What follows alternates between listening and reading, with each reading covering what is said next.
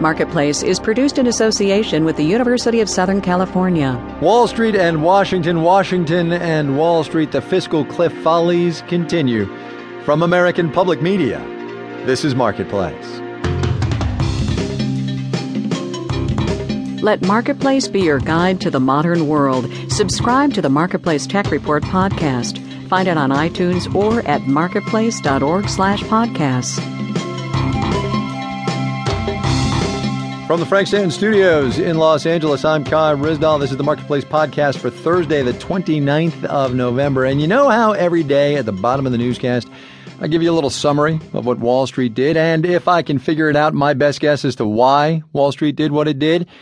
Usually it's just that, a guess. Today, though, no guessing required. At about 11:40 this morning, Washington time, John Boehner, the Speaker of the House, took to the podium to say this. No substantive progress has been made in the talks between the White House and the House over the last 2 weeks. Dow lost 57 points just like that. Good thing, then, that half an hour later, Harry Reid, the majority leader of the Senate, said this.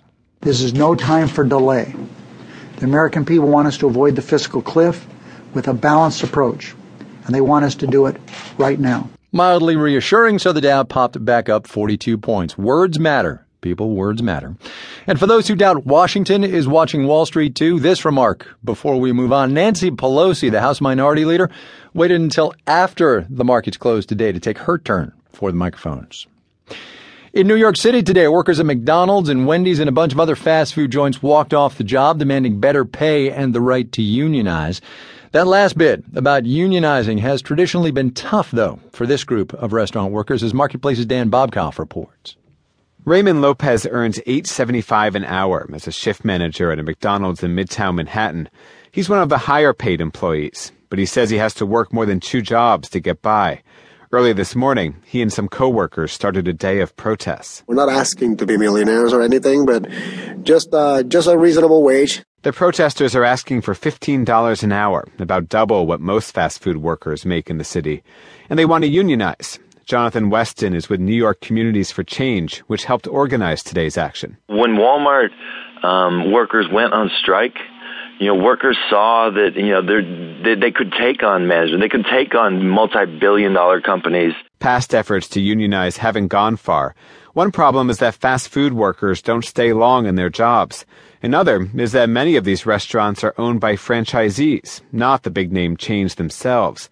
Kate Bronfenbrenner, a labor expert at Cornell University, says this movement is trying to organize like construction workers who go from job to job. They are organizing a fast food workers organization rather than a company-by-company organization. Organizers say just a few hundred fast food workers walked out today, a fraction of the workforce.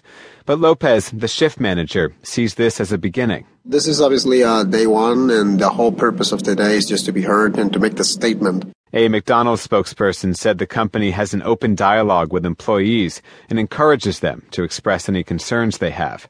In New York, I'm Dan Bobkoff for Marketplace. On Wall Street today, well, we went over that before. We'll have the details when we do the numbers.